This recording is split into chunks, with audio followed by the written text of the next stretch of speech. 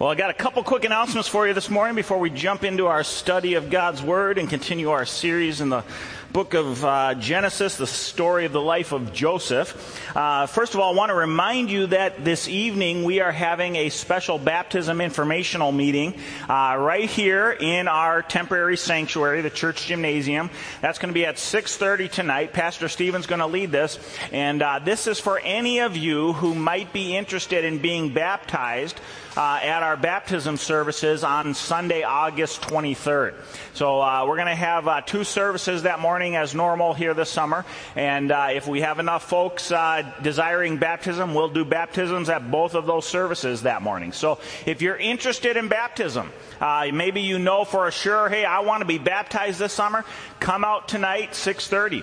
If you're just curious about baptism, what is it? What do we believe as a church here at Lakes Free about baptism? Maybe you just want some questions answered. Come on out tonight. It's going to be a very informal, great opportunity for Pastor Stephen to share with you what the Bible teaches about baptism, what we as a church affirm and practice in regards to baptism, and then the specific details for how those services on August 23rd will look. What does that mean for you if you come to be baptized? How will that actually play out? So we're excited. It's going to be a great morning that day, basically a month from today. We're going to have a great time of worship, and we would love for you, if you've never taken that step of obedience and that act of faith, to join us. Come out tonight. Join us to be baptized. It's a great step as a follower of Christ, a great way to honor the Lord.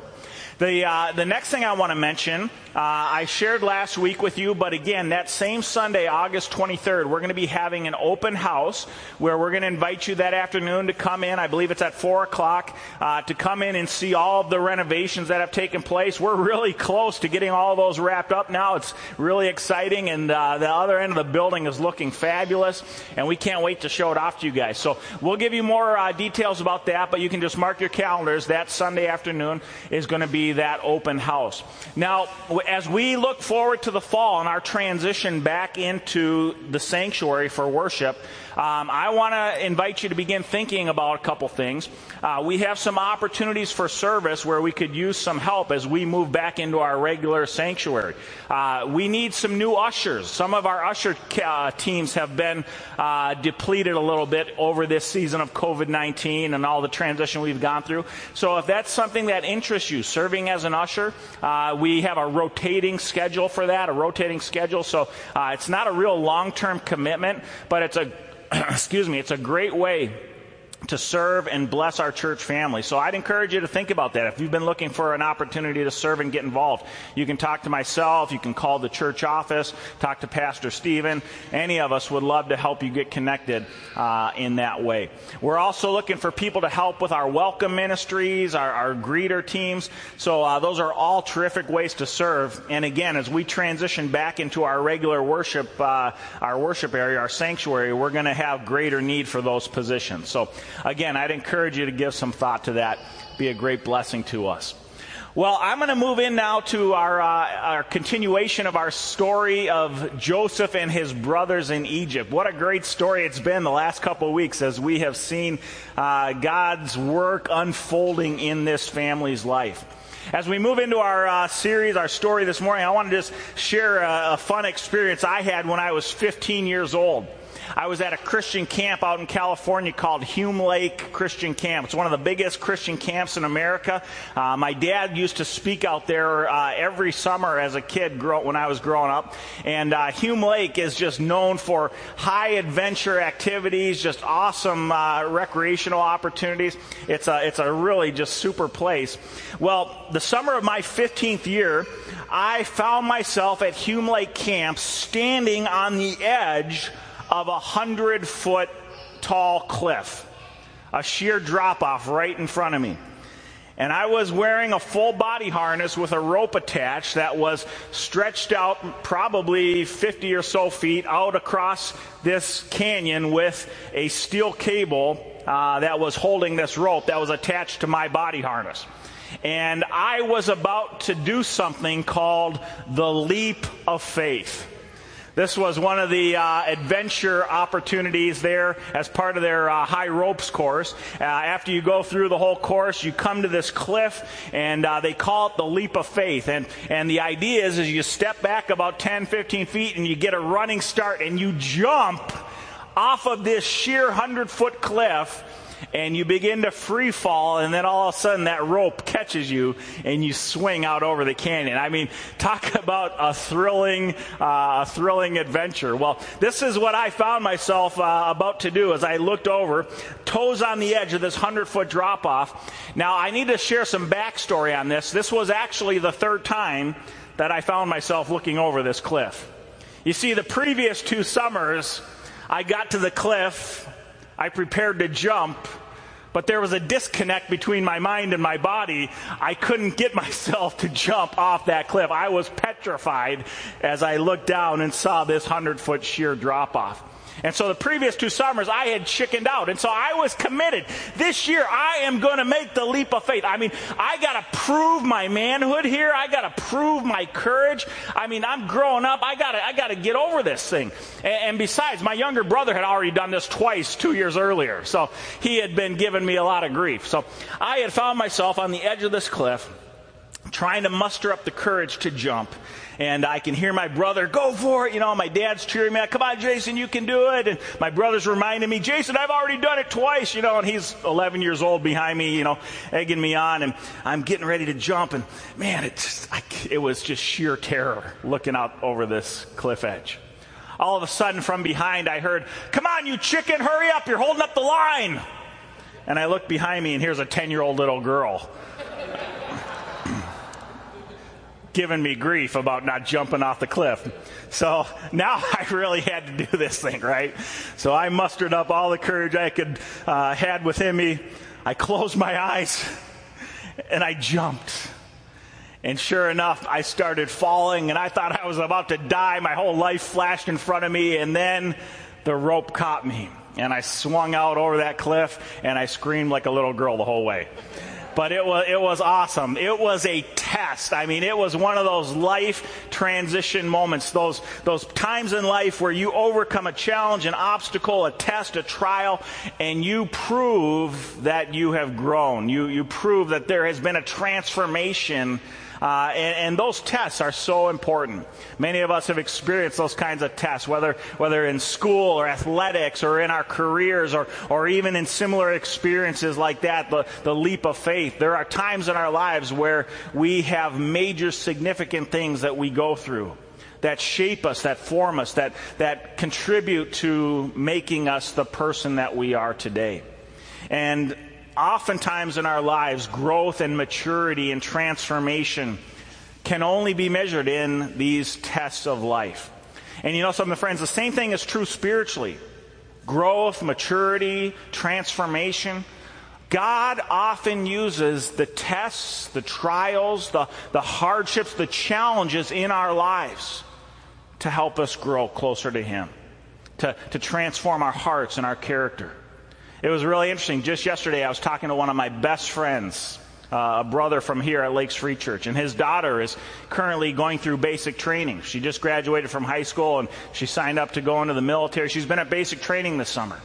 And my friend was sharing with me how they've been receiving letters from her over the summer, and each letter, more and more, she's revealing how God's been at work, shaping her, molding her. And she was a young girl who was always a follower of Christ, but this experience at basic training has really taken her faith to the next level.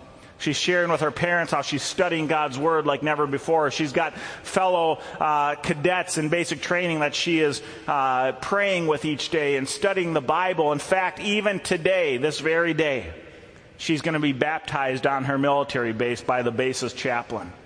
And it was so awesome just to hear my friend and his pride and joy about how God had been working through the trials in his daughter's life there at basic training to bring her closer to Him. Friends, that's what God does. That's how He works. And in fact, one of the places where we see this reality most clearly in the whole Bible is in Genesis chapters 42 through 44. The story of God reuniting Joseph with his brothers after 22 years. Over the last couple of weeks, if you've been with us here, as we've looked at Genesis 42 and 43, and now today into 44 and chapters 45, we've been seeing God molding and shaping and transforming this family. We've seen how God, through Joseph, has been putting Jacob's sons, Joseph's brothers, through a series of tests to determine if their character had changed, had there been any heart transformation in these guys, the guys who had earlier sold Joseph into slavery into Egypt, basically leaving him for dead, telling their father Jacob that Joseph is gone and he'd been torn to pieces by wild animals. Had there been any heart change in these men? And so Joseph had been putting them through a series of tests, a series of trials to see had there been transformation. We saw 2 weeks ago, Pastor Stephen shared with us about the grace of guilt and how through these tests Joseph had undertaken with his brothers, God was doing a work of grace through the burden of guilt in their hearts. And then last week we saw how Joseph continued to use that grace of guilt in his brothers' lives, but then welcomed them into his home and lavished them with kindness and blessing. And we saw scripturally last week how God often uses these two things hand in hand, the grace of guilt and the blessing of kindness to lead us to repentance. And God was doing this same work of transformation in Joseph's brothers. Today, we're going to find Joseph presenting his brothers with one final test. The ultimate test, in fact. The ultimate test to determine if there had been any kind of positive transformation in his brothers' lives. You see, Joseph needed to know, had his brothers changed? He needed to know, is this family worth saving?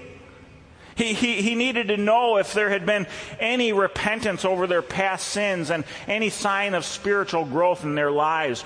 Or were these just the same bunch of scoundrels who had sold him into slavery 22 years earlier? Joseph needed to find out if there had been any change, any transformation. And so today we come to the pinnacle of the story of Joseph and his brothers. We come to the apex of this incredible story. It's already been a tremendous story, but today we see the heights. We see the culmination of all that we have read up to this point. Today I want to highlight for us two scenes that take place. Two scenes followed with one significant point of application for each of us this morning. The first scene we're going to look at this morning is a test proving a transformation. A test proving a transformation. And we find this in Genesis chapter 44, verses 1 through 34. Let's read this passage together this morning, and let's take a look at this test proving a transformation. If you'll recall, Joseph's brothers had just finished this incredible banquet in Joseph's home. Now again, of course, they don't know that they're in the presence of Joseph. They think that this is just some Egyptian official who is lavishing them with this undeserved, unmerited kindness. They don't know it's Joseph there who's providing all this to them. This is where our story picks up. They've just experienced this great time drinking, being merry with this Egyptian official. And then chapter 44 starts out. Then he commanded the steward of his house, fill the men's sacks with food, as much as they can carry, and put each man's money in the mouth of his sack. And put my cup, the silver cup, in the mouth of the sack of the youngest, with his money for the grain. And he did as Joseph told him. As soon as the morning was light, the men were sent away with their donkeys. They had gone only a short distance from the city. Now Joseph said to his steward, "Up, follow after the men, and when you overtake them, say to them, 'Why have you repaid evil for good? Is it not from this that my Lord drinks, and by this that he practices divination? You have done evil in doing this.' When he overtook them, the brothers, he spoke to them these words. They said to him, 'Why does my Lord speak such words as these? Far be it from your servants to do such a thing. Behold, the money that we found in the mouths of our sacks, we brought back to you from the land of Canaan. How then could we steal silver or gold from your Lord's house? Whichever of your servants is found with it shall die, and we also will be my Lord's servants." The steward of Joseph said, "Let it be as you say. He who is found with it shall be my servant, and the rest of you shall be innocent." Then each man quickly lowered his sack to the ground, and each man opened his sack, and he searched, beginning with the eldest and ending with the youngest. And the cup was found in Benjamin's sack. Then they tore their clothes, a sign of grief and mourning. They tore their clothes, and every man loaded his donkey, and they returned to the city. When Judah and his brothers came to Joseph's house, he was still there. They fell before him to the ground. Joseph said to them, "What deed is this that you have done? Do you not know that a man like me can indeed practice divination?" Now, friends, divination is an occultic practice whereby people seek to gain knowledge or power or foretell the future through occultic spiritual means. I personally don't believe Joseph literally practiced divination. Joseph was not involved in the occult. We know from Joseph's character and from the rest of the story that he had remained faithful to Yahweh throughout his time in Egypt. I think he was simply playing a part here in order to continue to test and scare his brothers.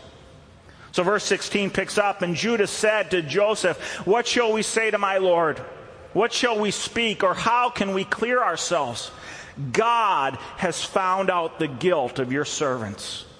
Behold, we are my Lord's servant, both we and he also in whose hand the cup has been found.' But he said, 'Far be it from me that I should do so. Only the man in whose hand the cup was found shall be my servant. But as for you,' Joseph says, 'go in peace to your father.' Then Judah went up to Joseph and said, 'Oh, my Lord, please let your servant speak a word in my Lord's ear. And let not your anger burn against your servant, for you are like Pharaoh himself. My Lord asked his servants, saying, "Have you a father or a brother?" And we said to my Lord, "We have a father, an old man, and a young brother, the child of his old age. His brother is dead, and he alone is left of his mother's children, and his father loves him. Then you said to your servants, 'Bring him down to me, that I might set my eyes on him.' We said to you, 'My Lord, the boy cannot leave his father, for if he should leave his father would die.' Then you said to your servants, 'Unless your youngest brother comes down with you, you shall not see my face again.'" Here Joseph is recounting the tests that we've seen over the previous 2 chapters. "When we went back to your servant, my father, we told him the words of my Lord. And when our father said, 'Go again, buy us a little food,' we said, 'We cannot go down. If our youngest brother goes with us, then we will go down, for we cannot see the man's face unless our youngest brother is with us.' Then your servant, my father, said to us, 'You know that my wife bore me 2 sons. One left me, and I said, surely he has been torn to pieces.'"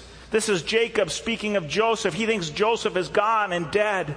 And then Jacob said, "And I have never seen him since. If you take this one also from me, if you take Benjamin, and harm happens to him, you will bring down my gray hairs in evil to Sheol. Now therefore, as soon as I come to your servant my father, and the boy is not with us, then as his life is bound up in the boy's life, as soon as he sees that the boy is not with us, he will die. And your servants will bring down the gray hairs of your servant our father with sorrow to Sheol. For your servant became a pledge of safety for the boy to my father, saying, 'If I do not bring him back to you, then I shall bear the blame before my father all my life.' Now therefore Judah said, 'Please let your servant remain instead of the boy as a servant to my Lord. And let the boy go. Let Benjamin go back with his brothers. For how can I go back to my father if the boy is not with me? I fear to see the evil that would find my father.'" Man, what a powerful story. I mean, this is just like a story made for a movie. The drama here is so incredibly thick. Here in our passage this morning, we find Joseph arranging the ultimate test to discern the true state of his brothers' hearts and character. Joseph had set up his brothers with an opportunity to revisit the very same scenario that had led to his being sold into slavery in Egypt. He set up the same scenario, except this time the test was over the life of Benjamin. Joseph had sent his brothers away thinking they were heading back to Canaan, thinking they had been incredibly blessed by this Egyptian official. Their sacks were full. He had left all their money with them. They were going home with food for their family. And suddenly they're overtaken by this Egyptian official steward and probably a contingent of soldiers. And they're stopped and they're accused of stealing a silver cup from the official.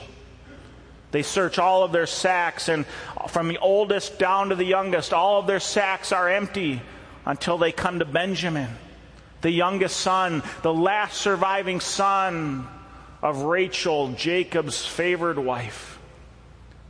And the silver cup is found in Benjamin's sack.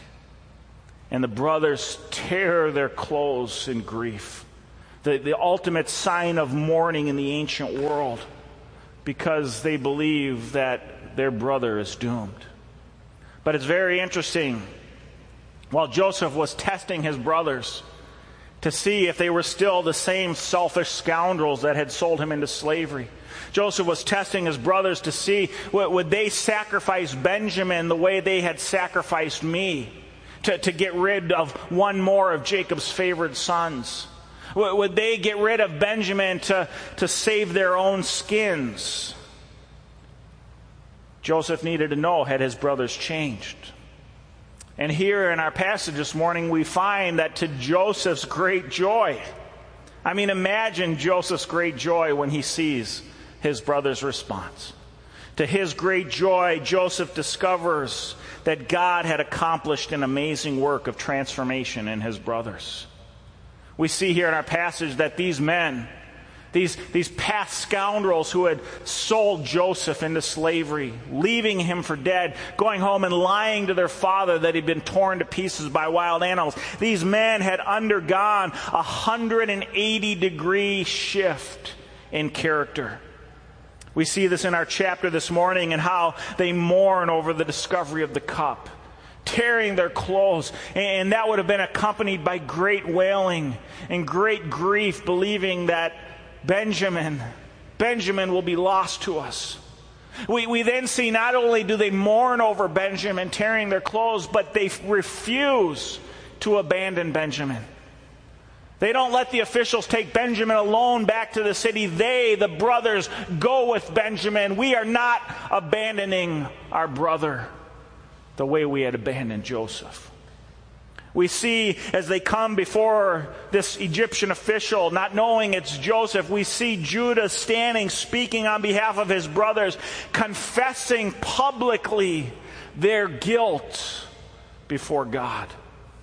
This is the first time the brothers had publicly acknowledged the guilt that they felt in their hearts over what they had done to Joseph. We see the urgent concern for their father Jacob in Judah's pleas before Joseph. Here were these brothers who 22 years earlier could have cared less about their father's grief and mourning about Joseph's disappearance. And now they are urgently pleading for the sake of their father. Please, our father will die if he loses another son. Don't take Benjamin. We see Judah's willingness to trade his life for Benjamin's. Judah stepping forward as the leader of the family, the fourth-born son. Stepping forward, assuming the role of leader of the family, saying, take my life. Let my brother go. I'll exchange mine for his. Friends, this is an incredible story of transformation. Now, the Old Testament doesn't use this terminology, but we would describe these men as being born again. They had experienced new birth. They had been born again. They had been guilty of their sin. They had confessed their guilt. The fruit of transformation was evident in their response as they pleaded for Benjamin's life. These men had truly been transformed. And what a remarkable story of transformation. You know something, friends, this morning, I know that there are some of you here today There are probably some of you at home watching online this morning who have been pleading with God for your family, for a loved one, for God to do a work of transformation in someone's life, someone that you love. And you may have been praying those prayers for years and years. Friends, I want you to notice this work of transformation that we just read was the culmination of 22 years. 22 years of God's work in the hearts of Joseph's brothers. See, friends, God's timeline is not always our timeline. And that should encourage us this morning. It should encourage us this morning when we have people in our lives who have walked away from the Lord, who are living in rebellion against the Lord, or even struggles that we're wrestling with and burdened with, that we've been seeking to grow and overcome in our own lives. Sometimes God's work of transformation takes the long road. And we don't always understand why that is, but we need to trust Him. Don't ever give up hope, friends. Don't ever stop praying. Because God is a God of transformation. We see that here in the story of Joseph's brothers. Now, it's not just this miracle transformation that we see here in the story today, but we also need to recognize the hand that was behind this incredible story of transformation. And this leads me to our second scene this morning, a surprise orchestrated by sovereignty. A surprise orchestrated by God's sovereignty. Let's take a look at Genesis chapter 45, the first 15 verses, and see here the culmination, the apex, the climax of the story of Joseph and his brothers.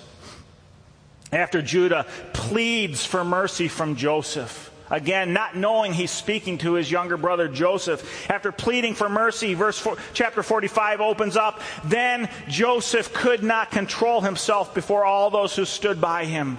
He cried, "Make everyone go out for me." So no one stayed with him when Joseph made himself known to his brothers.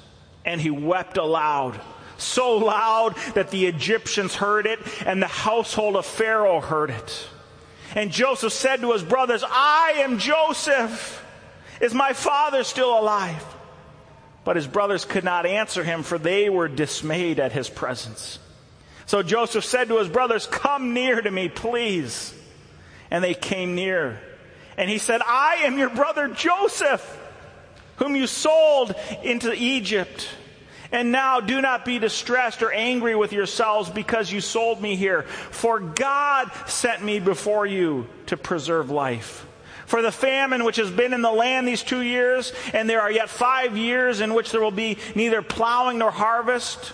And God sent me before you to preserve for you a remnant on earth and to keep alive for you many survivors. So it was not you who sent me here, but God. He has made me a father to Pharaoh and lord of all his house and ruler over all the land of Egypt. Hurry and go up to my father and say to him, 'Thus says your son Joseph, God has made me lord of all Egypt. Come down to me, do not tarry. You shall dwell in the land of Goshen, and you shall be near me, you and your children and your children's children, and your flocks, your herds, and all that you have. There I will provide for you. For there are yet 5 years of famine to come, so that you and your household and all that you have do not come to poverty. And now your eyes see, and the eyes of my brother Benjamin see, that it is my mouth that speaks to you. You must tell my father of all my honor in Egypt, and all that you have seen. Hurry, bring my father down here." Then he fell upon his brother Benjamin's neck and wept. And Benjamin wept upon his neck. And he kissed all his brothers and wept upon them. After that, his brothers talked with him. I can only imagine what an incredible conversation that must have been. Reflecting back on 22 years and God's incredible, amazing grace in their lives. Bringing them back to this point of incredible reunion. What amazing grace, friends. We see here in this powerful story The story of reunion, God's hand clearly at work, the hand of a sovereign God orchestrating the events of this family's life over 22 years. And friends, I want you to notice in verses 5 through 9 of our passage, chapter 45. I want you to notice how 4 times, it's almost as if Joseph wants to make sure they don't misunderstand what's going on here. 4 times Joseph highlights the fact that God was sovereign over all that had transpired. In verses 5 through 9, Joseph says to his brothers, "For God has sent me before you, and God sent me before you. So it was not you who sent me here, but God. God has made me Lord over all of Egypt." Over and over again, Joseph declares to his brother, God, God, God, yes, you sold me into slavery, but God, His hand, His sovereign hand was orchestrating all that had transpired. God was involved in this journey every single step of the way. From Joseph being thrown into the pit, to being sold to the caravan, from being sold to Potiphar, the captain of Pharaoh's guard, to Joseph being seduced by Potiphar's wife and being thrown in the dungeon of Egypt, from the cupbearer and baker of Pharaoh and their dreams, and Joseph foretelling their dreams, from the fulfillment of those dreams and Joseph's elevation to the number 2 position. And all of this, friends, all of this, God was at work through fallible, finite, sinful human beings, using their freely chosen actions to orchestrate His eternal, sovereign plan for Joseph and his family. God's hand was involved every step of the way. Friends, I want to share 2 reasons this morning why God's sovereignty is such an incredible blessing in our lives. We see it reflected in the story of Joseph and his brothers.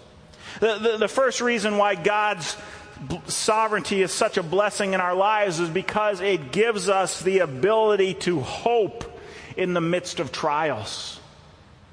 Friends, Joseph had a vision of a big God like we talked about a few weeks ago. And Joseph, from the time he was a 17-year-old boy, had never given up on the dreams that God had given him. The dreams that one day his family would bow before him. Joseph trusted God's revelation, and he held on to that hope, believing that God would prove Himself faithful.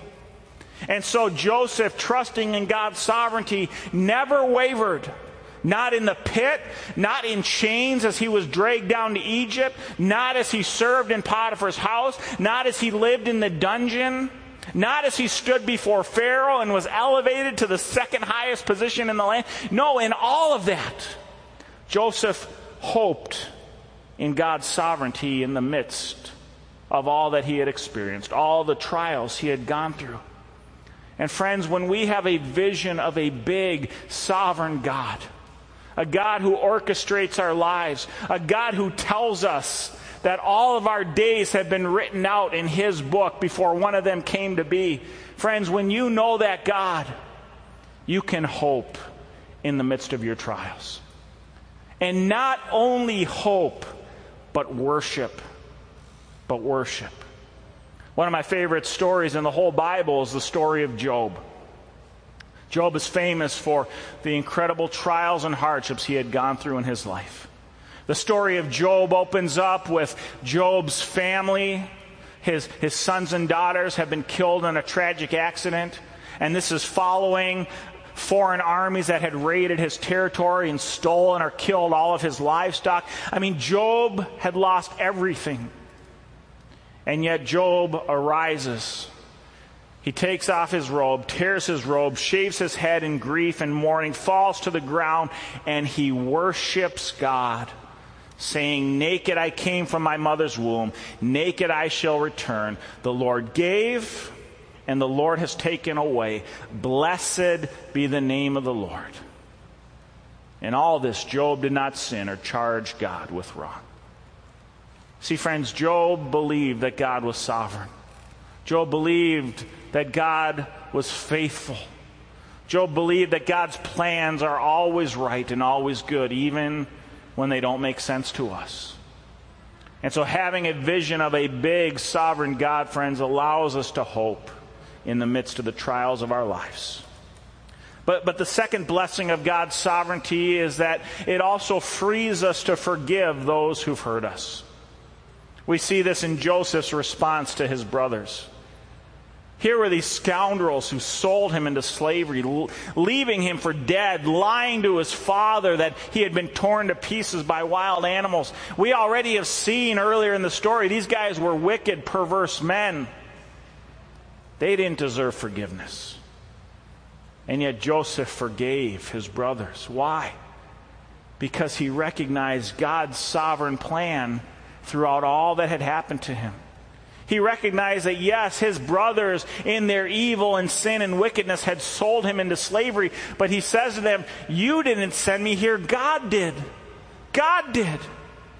Joseph recognized the hand of God at work even in the pain and hurt and evil that had been against him by his brothers. And in recognizing God's sovereign plan in his life, he was able to forgive. He was able to forgive. You know, friends, just like with Joseph and his brothers, we need to understand that God will sometimes use the sinful acts of others against us. He will sometimes use the hurts and wounds that others commit against us to accomplish his plans and purposes for our lives. And when we recognize that, when we recognize God's sovereignty and his orchestration of all that transpires, that gives us a basis to forgive. It gives us a basis to love our enemies and bless those who persecute us. Because God is sovereign and in control of all that happens. This past week, Wednesday evening, I watched a great movie with my daughter Addie. The movie Unbroken. Many of you probably seen that movie, the story of Louis Zamperini. Addie had recently read the book, and so she wanted to see the movie. If you're not familiar with the story, Louis Zamperini was serving in World War II in the Air Force when his plane was shot down over the Pacific Ocean. Louis Zamperini, as their raft was being riddled by enemy bullets and surrounded by sharks, cried out to God, God, if you save me, I'll serve you the rest of my life. Over the course of the next few years, Zamperini spent times of incredible hardship in numerous Japanese prison camps where he was brutally tortured, beaten regularly, just humiliated and degraded by wicked, evil men. Louis Zamperini survived all of these hardships and trials and made it back to the United States at the end of World War II, and he fell into alcoholism as a result of his pain and distress over all that he had experienced. But he was eventually saved. He heard the gospel. He came to Jesus Christ, and God did a work of transformation in Zamperini's life. And Louis Zamperini, years later, would go back to Japan as an evangelist with the Billy Graham Association. And he literally forgave those who had tortured and persecuted him. How could he do that? It's because he recognized that God was sovereign over his life. That these men may have tortured him, but God had not allowed anything to come into his life that was outside of his perfect will and plan for him. Friends, when we recognize God's sovereignty, it gives us the ability to forgive those who hurt us. You see, friends, it's not always easy to understand God's will. But I'll tell you something this morning, everything is easier when we trust his will. We can trust and hope in the midst of trials. We can freely forgive those who hurt us. We see God's hand at work throughout Joseph's story. He had a plan and a purpose behind all that had transpired. What was that plan? What was that purpose? The story of Joseph and his brothers, friends, can be summed up in one beautiful word: redemption. Redemption. To be redeemed is to be liberated from bondage, to be purchased out of slavery. And through Joseph and his brothers, God would display his glory to the world through the beauty and power of redemption. Now, friends, when we talk about redemption this morning, it's important to recognize that redemption isn't something that one can effect for themselves. We can't accomplish our own redemption. You can only be redeemed by the action of another on your behalf.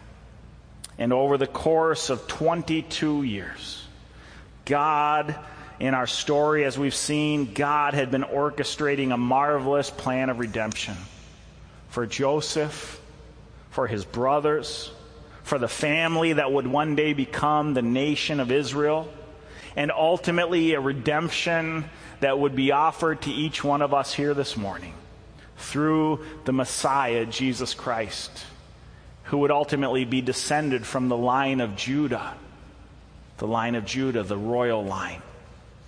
God had a plan of redemption. This was all a work of God. It was a work of grace. It was a work of redemption. And this leads me to point number 3 this morning, our primary application for today. This is a redemption demanding a response.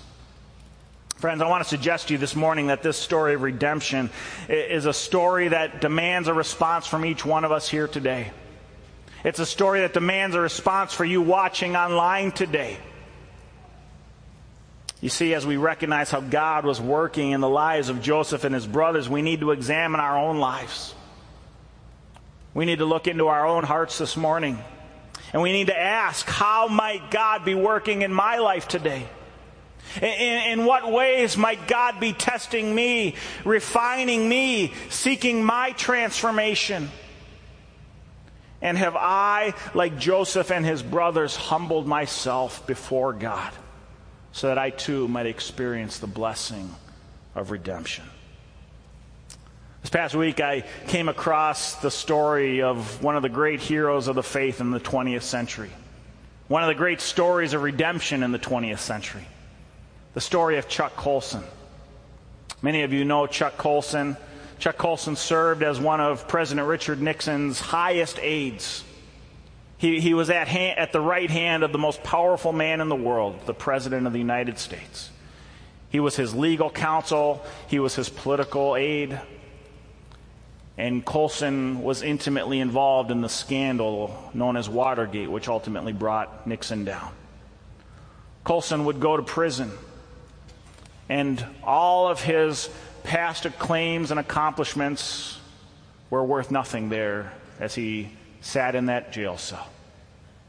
But there in that jail cell, Chuck Colson discovered the gospel of Jesus Christ. His heart was transformed. He was born again. He put his trust in Jesus as his Lord and Savior. And God changed his life. When he got out of jail, Chuck Colson began serving the Lord by going back into prisons, sharing the good news of the gospel of Jesus Christ with other men whose lives had fallen apart, who had found themselves in prison, broken, with no hope, and Colson would hold out the message of the gospel. Chuck Colson, in his book, Loving God, recounts one of his early experiences of going back into the prisons.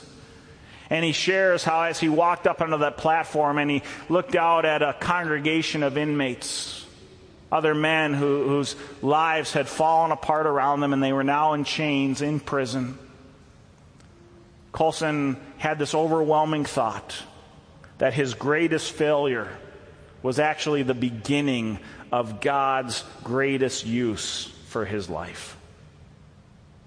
His greatest failure was the beginning of God's greatest use for his life. See, friends, remember, it's often through the refinement of the tests and trials of our lives that God leads us to redemption, liberating us from the bondages that enslave us. And maybe you find yourself in a difficult place today. Maybe your sin has brought you to places you never thought you'd be. Maybe you've been burdened by the weight of your rebellion, by the weight of the guilt that just burdens your heart today. And maybe you're looking for liberation. Maybe you're hoping that something can bring you the freedom you desire. You know, if that's where you are this morning, friends, I want you to remember that God is in the business of bringing redemption out of the wreckage. God's in the business of transformation. You know, when we see a mess, God sees the potential for a masterpiece. But you have to trust Him. You have to put yourself in His hands. You need to remember that He is the potter and we are the clay. And that it's only when we submit ourselves to Him and humble ourselves before Him, recognizing Him as our only hope for redemption, that we can experience genuine transformation. I want to invite you to look with me one last time at our text this morning. If you have your Bibles, friends, open to chapter 45. Did you notice what Joseph says to his brothers in verse 4? Look at verse 4. Joseph says to his brothers, "Come near to me, please. Come near to me." Friends, there was one final step that had to be taken for this story of redemption to be complete. Joseph's brothers had to respond to his invitation to come. And in the same way, Jesus says to each one of us, "Come." He invites us to come into His presence today. Come. He awaits the opportunity to liberate you from your personal bondages. Come. He longs to comfort all of your hurts and pains. Come. And He promises blessings in His presence forevermore. Come. Come. Will you answer His call this morning? Will you come? Let's close in a word of prayer. Heavenly Father, we thank You so much for this powerful story of transformation that we see here in the lives of Joseph and his brothers.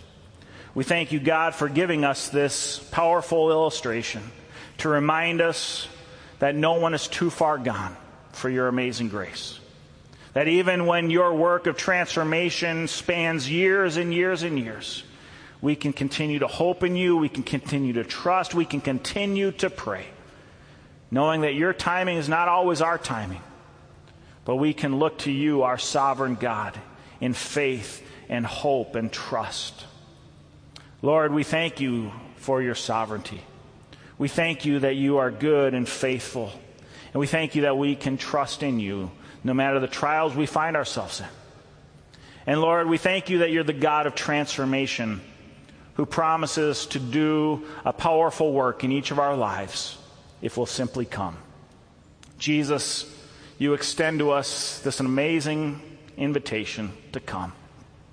And I pray that none of us here this morning would leave if we need to come into Your presence today once again and experience Your grace, Your forgiveness, the power of redemption. If there's anybody watching online this morning who needs to experience Your grace, Your forgiveness, the power of redemption, liberation from their personal bondages, Jesus, I pray right now that they too would come. Come into Your presence, acknowledging our guilt, confessing our sins, and turning to You, the one who can liberate us from them all. We thank You that You're a God of amazing grace. We thank You that through Your shed blood on the cross, You have forgiven all of our sins and given us the opportunity for new life if we'll simply come. We thank You, Jesus, for that great promise, that amazing grace. May we never take it for granted, and may none of us reject that invitation to come. In Your precious name we pray. Amen. Friends, I'm going to invite you to stand for our benediction this morning. And just a reminder, after our benediction, our ushers will dismiss you row by row, so I'm going to invite you to just stay where you are, remain standing or seated until our ushers come to dismiss you. I want to leave you today with a great verse from Romans chapter 15, verse 13. And now may the God of hope fill you with all joy and peace in believing, so that by the power of the Holy Spirit you may overflow with hope. May God bless you this week. I love you, church.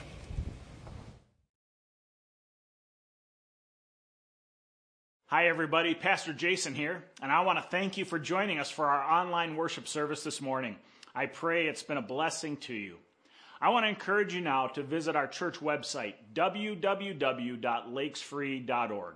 There you can find more information about our church, you can find updates on the latest happenings here at Lakes Free, and you can find an abundance of resources for further teaching, equipping, and encouragement. So please check that out. We also have a prayer link there on our homepage where you can submit prayer requests, and we would love to pray for you. And if you'd like to continue your worship by giving to the work of the Lord here at Lakes Free Church, we have a very clear and simple giving link there on our homepage, and we would appreciate your support. I want to thank you again for being with us this morning. I pray that you have a blessed week, and we will look forward to seeing you soon.